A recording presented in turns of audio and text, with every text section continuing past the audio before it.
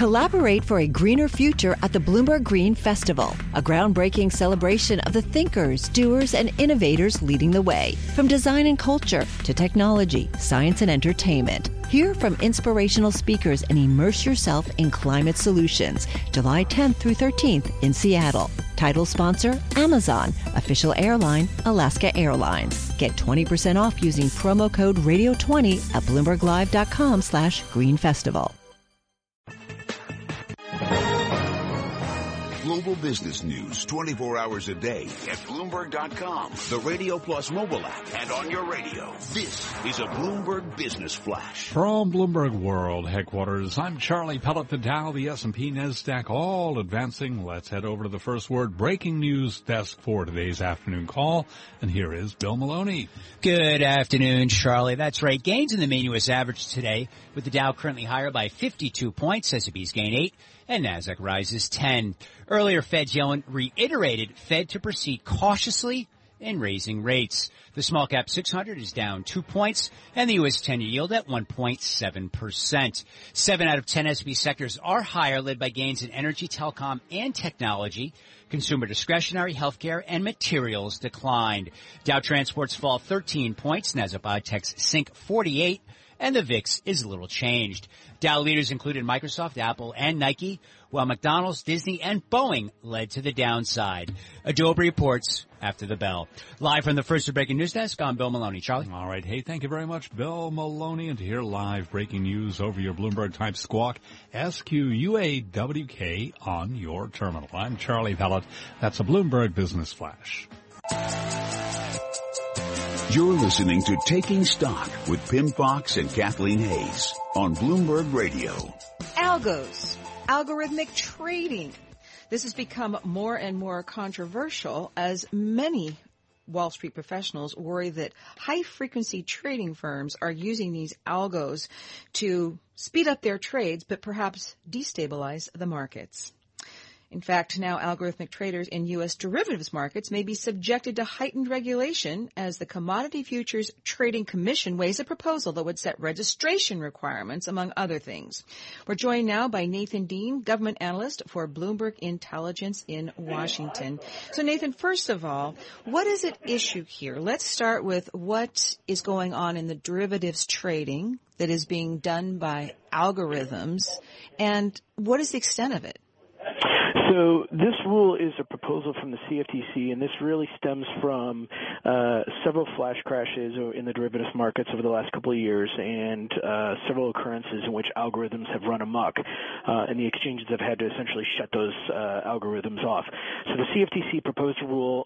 This rule does not slow down high-frequency trading, but really what it does is that it puts restrictions on algorithms in terms of pre-trade, post-trade risk controls, a lot of things that the exchanges already do, but there's two controversial elements here. One is source code provisions.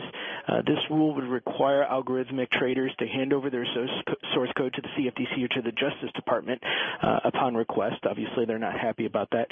And the second thing is registration requirements. A lot of these algorithmic traders, these are 5-10 person firms, and they just don't have the compliance and risk departments that can handle this proposal. Nathan, can you tell us about kill switches? What would they do? So a kill switch is essentially like pulling the key out of your ignition. It stops the algorithm. And a lot of the high-frequency traders already have this. The exchanges already have this.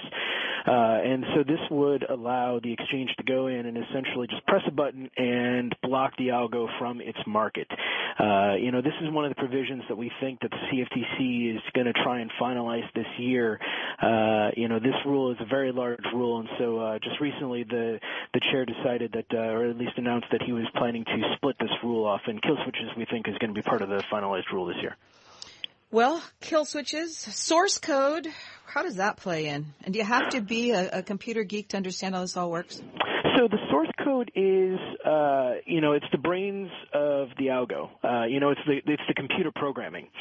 And a lot of the high-frequency traders out there will say that the source code contains the proprietary and the business strategy and everything that's crucial to their success.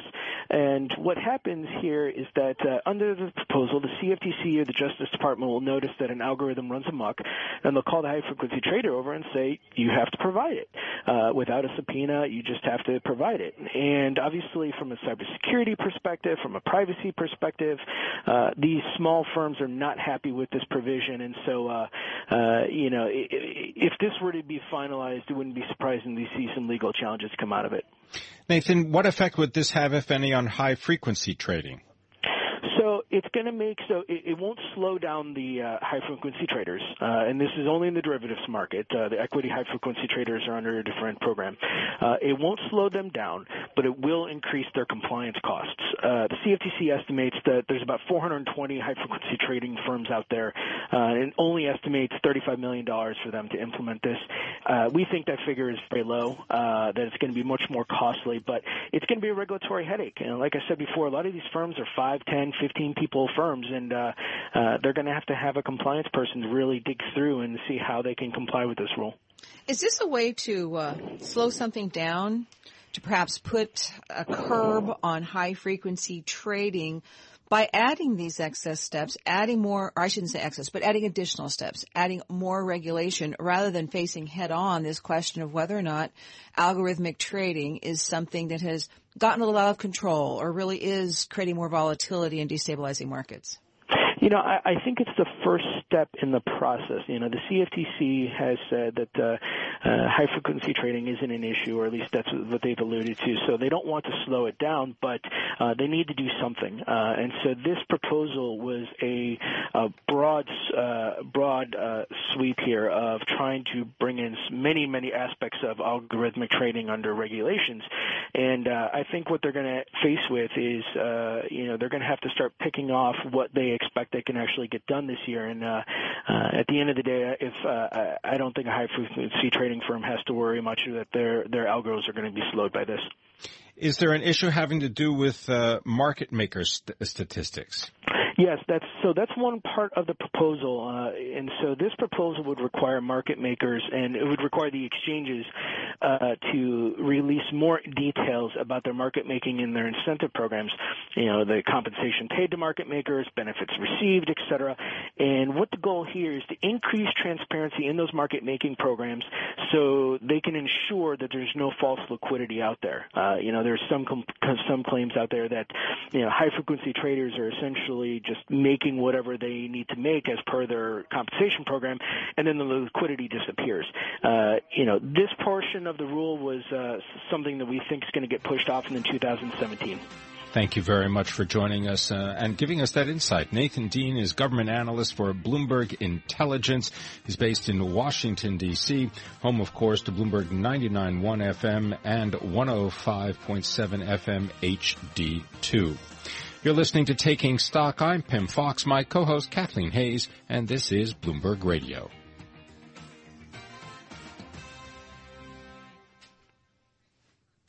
Brexit, it's not only important for the UK, it's important for all of Europe. If the UK decides to go or stay, what does it mean for Europe's outlook? We're going to go in depth now on Bloomberg Radio. Collaborate for a greener future at the Bloomberg Green Festival, a groundbreaking celebration of the thinkers, doers, and innovators leading the way. From design and culture to technology, science, and entertainment. Hear from inspirational speakers and immerse yourself in climate solutions. July 10th through 13th in Seattle. Title sponsor, Amazon. Official airline, Alaska Airlines. Get 20% off using promo code Radio20 at BloombergLive.com/Green Festival.